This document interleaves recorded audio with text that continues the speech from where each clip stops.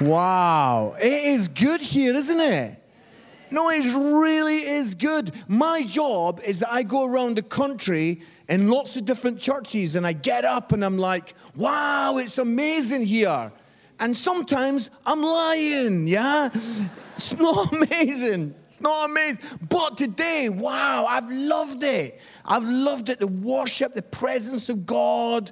Wonderful, wonderful. So my name's Mark, and I'm Scottish. I don't know if there's anybody else from Scotland here. Wow, it's gone a bit quiet, hasn't it? Yeah? Everyone looking at the ground. No, there's no Scots here.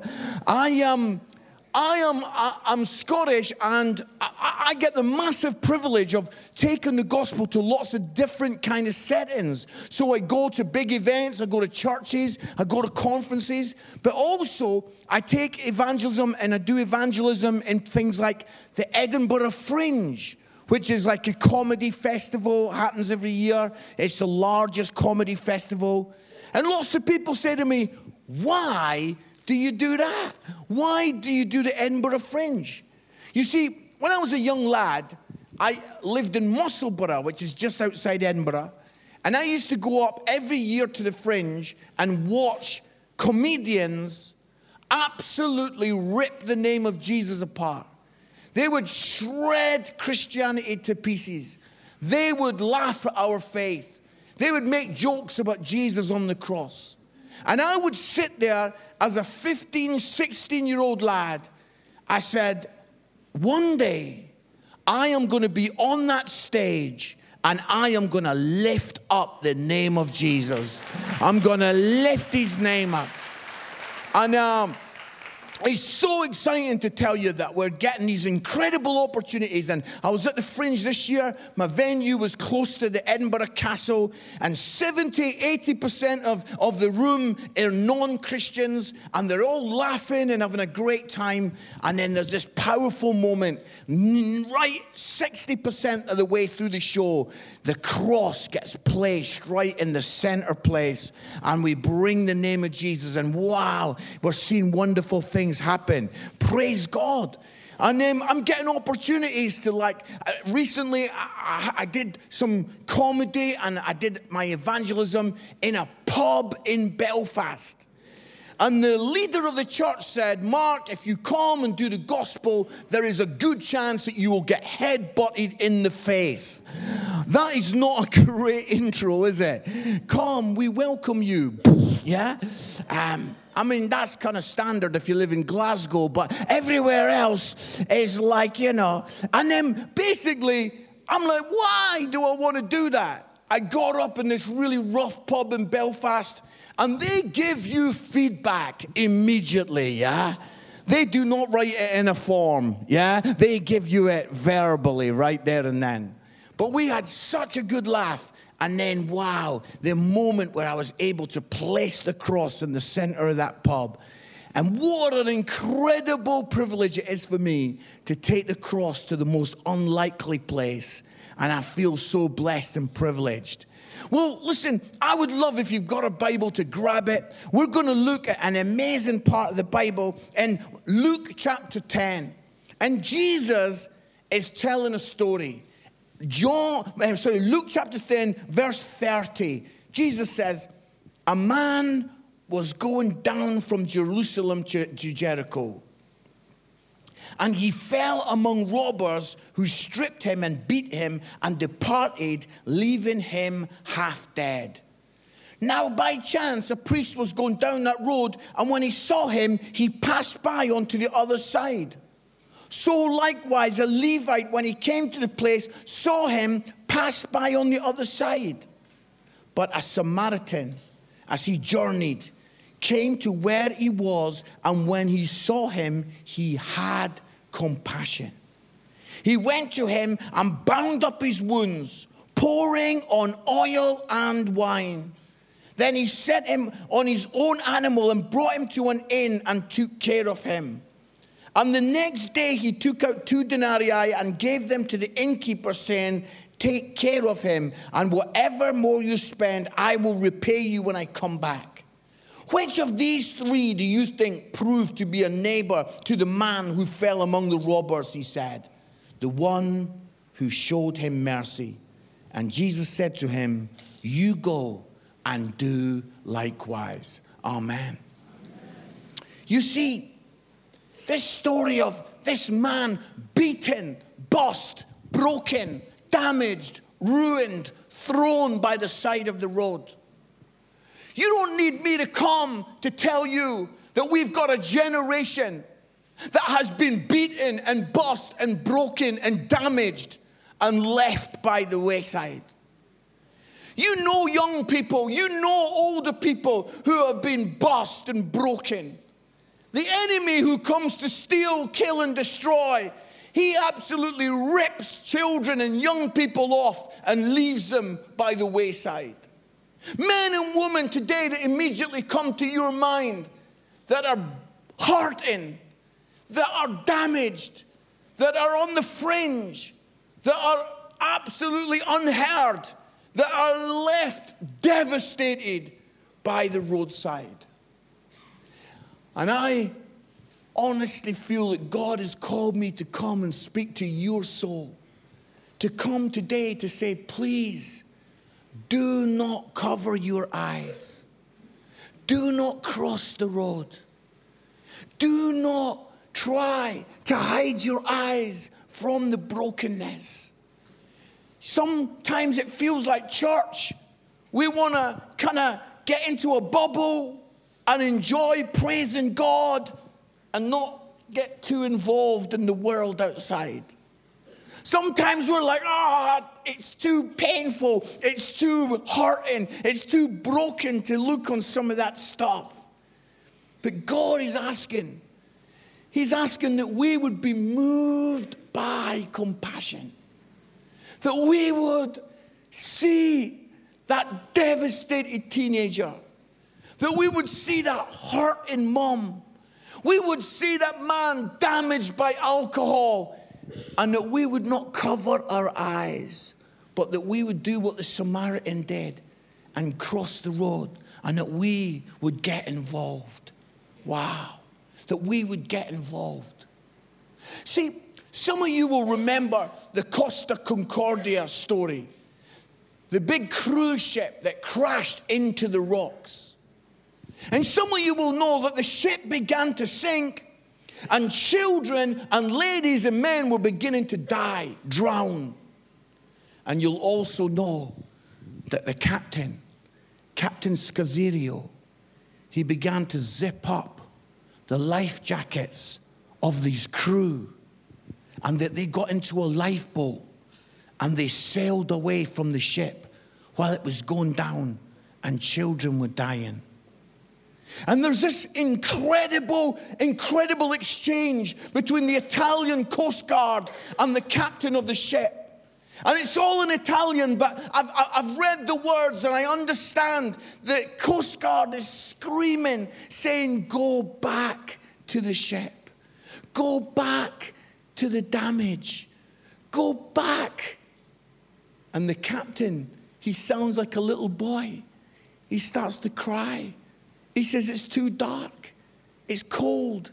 It's horrible atmosphere. I can't go back. And many of you will know that he sailed onto land and they scarpered. And now he's in prison because of that. And lots of people lost their lives. And today, the Holy Spirit speaks to the church, speaks to you, speaks to me, and says, will you go back to the broken? Will you go back to the ruined? All at church, we would never be a picture of those people zipping up each other's life jackets. And that we're sailing away from the world saying, amazing grace, how sweet the sound. The rest of the world can go to hell. Oh, no. That as God speaks to us today, that we would go back. We would go back to the hurt, and we would go back to the broken. We'd go back to the damaged.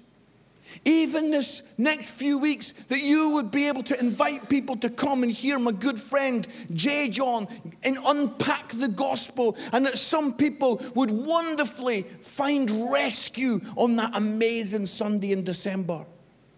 You see, friend, we cannot just get in a huddle and just float away. Church is not about just getting into a little group and just holding on tight till Jesus gets back. It's about going to the broken and the lost. The second thing about the story is the Good Samaritan, he had to be brave. You know, the priest and the Levite, they don't want to get involved. They don't want to get involved. But you know what? Absolutely, the Samaritan, he has to be brave. He has to take courage and get involved. I don't know if you've ever thought of this, but by the Samaritan getting involved, maybe it was a trap, and he would suddenly get set on, and he would get beat up and lose everything. But he took courage, he got off his horse, and he got involved. And in 2022, to get involved in people's lives takes bravery. You have to be brave. I've never been a fighter. I'm not a big, tough guy. At school, I was a bit wimpy. I don't really like fights. I don't get involved in fights, yeah? I'm sure you're all thinking, that's great, Pastor. We like a pastor that doesn't like fighting, yeah? But I've never been much of a fighter. But something happened to me. I went to work in Barnsley, right? I was born in Edinburgh, the most beautiful city in the world, and God sent me to Barnsley, which is not the most beautiful anything anywhere ever. And if someone's from Barnsley, I'm sorry. And I was a youth pastor there. And we, on a Sunday night after church, we used to take the young people out to the park, get some McDonald's, throw a frisbee around, have a bit of fun. And I was a youth pastor. And my wife was heavily pregnant, yeah? Now, I want to tell you, there are two kinds of ladies when it comes to getting pregnant. There are those ladies that get pregnant and you think, wow, you never notice. You hardly notice they're pregnant. They nip off to the loo and they have a baby and then they come back and everything's fine. Yeah. Where have you been? Oh, I've just been to have a baby, yeah? It's amazing. And then you have the other ladies that get pregnant. They get pregnant. This was my wife. My wife got pregnant. Yeah. Oh, anywhere we went took about 5.5 days, yeah? She would be walking like, oh. I mean, getting her to turn around, yeah, was a weekend's job, yeah? It was, oh. And Tamsin was really pregnant, 8.5 months. And there we were in the park, throwing a frisbee around, kicking a ball, having fun. And this group of guys, they'd been taking drugs, we found out later on. They came down the hill. The first thing that they did was they pushed one of the 12-year-old lads to the ground and started kicking him. And then a whole group of them gathered round my wife. Now, I told you, I'm not a fighter. I'm not a big, tough guy. But I think most of you know what happened. In that moment, when all these guys are around my wife and my baby's inside her tummy, something happened inside me. Suddenly there was a courage and a boldness came upon me. And I suddenly ran out with a couple other guys and we jumped in front of this little kid and we jumped in front of my wife and we said, no, stop, no further. Then I turned to the young people, I said, get back to the cars. And then I said to my wife, go as fast as you can. Go as fast as you can. And then we stood there, me and these two guys and a big gang of drug addicts that were all crazed. And I would love to tell you what an amazing God channel sermon this would be if I told you the gang of drug addicts looked and said, wow, there are men with swords all around you. There are 6-foot men who are guarding you. What an amazing story that would be. That didn't happen. I took the beating of my life. Oh, we all had to go to A&E, but we told them no further. What happened there? I tell you what happened. You see, courage is not the absence of fear. It's having a conviction that rises up in your soul that becomes bigger than your fear. Oh, church, so often we're timid. So often we're frightened. So often we're worried to tell people that we love Jesus, that we're worried to tell people about our faith because we don't want to offend anyone. Oh, I speak over our souls today that we would be full of courage, that we would be bold in the name of the Lord, that we would begin to speak the name of Jesus with authority. We would share our story with absolute wonderful clarity, because it's not about not being afraid, but it's about having a conviction that is bigger and greater than your fear. I love this. And we've become friends. I like you guys. I hope you like me, but I hope you're not going to be offended by this. But you know, the Good Samaritan, he had to get off his high horse and get down. Church, we've got to get off our high horse. We've got to get off our high horse, stop telling the world what we're against, start telling the world what we're for. We've got to stop being judgmental. We've got to stop kind of like wanting to be better than everybody else. All that's happening here today, friend, is that we are bust and broken people that have found the Lord. And we're getting off our high horse and we're applying the oil and the wine. Oh, that we as a church would get off our high horse and that we would help people. That we would get in the dust with people.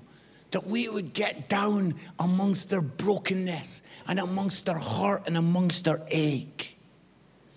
And I love that the Good Samaritan, he traveled with this guy. He put the guy on his horse and he gets to the inn. He traveled.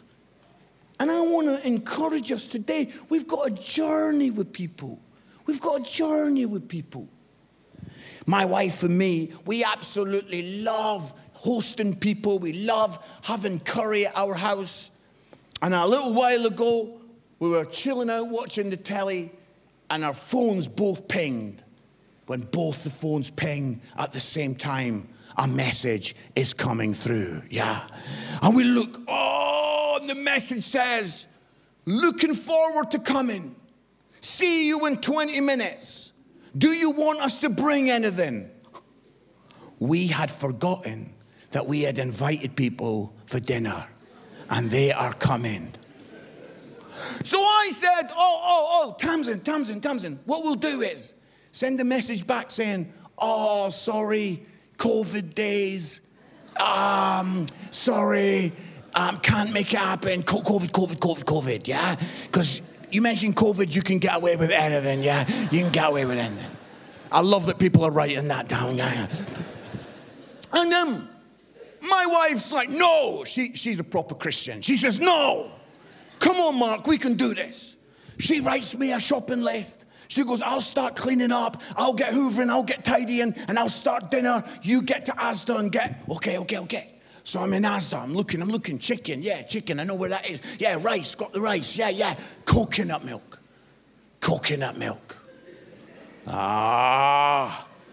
Do you get coconut milk with the coconuts, or do you get it with the milk? Yeah? I don't know. So I ring my wife. Now my wife's busy hoovering, starting the dinner. I says, Tamsin, do you get the coconut milk with the coconuts, or do you get it with the milk? She said, Mark, you are a fully grown man. Find the coconut milk. And she hung up. So I rang her back. And I said, I am a fully grown man. And I will find the coconut milk. And I hung up, yeah? Oh, yeah. Always get the last word, yeah? People are writing that down as well. So far, someone's got COVID. Always use COVID as an excuse. And always get the last word, right? But now I'm in Asda looking. And I've got, do what all men do. If one lady can't help you, you find another lady, yeah? And I said, oh, can you help us? Can you help us? And the Asda lady was like, oh, God. Now the thing is, you know that the Asda lady never went, oh, you get to the dog food, turn left at the toilet rolls, you'll find the spanners. Yeah, there they are. No, of course, the Asda lady, she says, no, let me take you. And we're walking together. And I says, oh, I didn't know whether you got it with the coconut or you get it with the milk. And she goes, oh, that's funny. I says, well, phone my wife, yeah? And we get there. You see, all the supermarkets do it. Asda, Sainsbury's, Tesco's, Lidl, no. Yeah? Lidl, no one knows where anything is in Lidl. It's like, you've got chicken, spanners, nappies, all in the same fridge, yeah? It's fine. But they all do it. Supermarkets have understood that you've got a journey with people. We, as a church, have got to wake up and realize that we've got a journey with people. We can't just shout and say, redemption, turn left at the dog food, salvation, past the toilet rolls, and atonement, yep, there it is. We've got a journey with people. We've got to go out for coffee. We've got to take them out. We've got to work out what's happening in their life. God, what are you doing in my friend's life? I'm traveling with this person. I'm going to answer some questions. I'm going to find out about them. And we're going to say, oh, these Christmas events, what a brilliant opportunity to go out for a meal and then bring them, or come here and then go for a meal, whatever. Journeying with people to see them come home to the Father. And lastly, there was a Good Samaritan, and he was applying the oil and the wine. And I get the chance to preach in all kinds of settings and do evangelism in all kinds of wacky places, comedy clubs, theaters. But all of the events might change, but the message never changes. It's the blood of Jesus. It's the blood of Jesus. It's the blood of Jesus that changes people's lives. See, the Good Samaritan, he applied the oil in the wine. The wine, a wonderful, beautiful symbol for the blood of Jesus. The oil, a beautiful picture of grace. And I don't know if the band are able to come and help me, but, I wanted to say that in this moment, I know that there will be people in the room, and you're listening to this and you're thinking, but I've never, what, the blood of Jesus, what do you mean? What is that?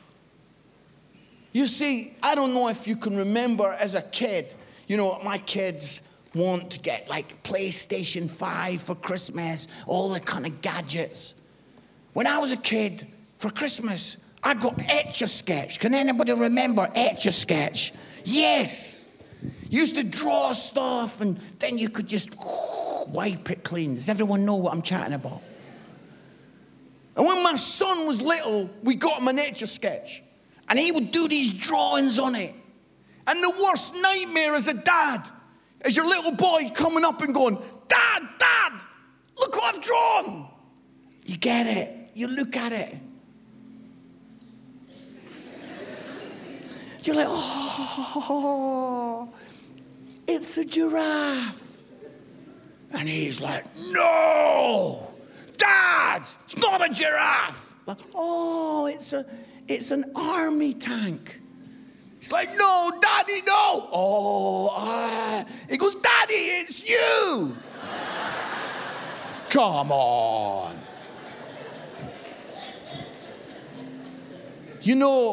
The great thing about that was that all the effort and energy and having a go and trying, wiped completely clean. And when we talk about the blood of Jesus, all of us in this room, we all trying our best. We're giving it our best shot. But the Bible says our best is not good enough. All of us trying to be good, trying to do well, it's not good enough. But the blood of Jesus comes, wipes it all clean, that we can have a clean slate.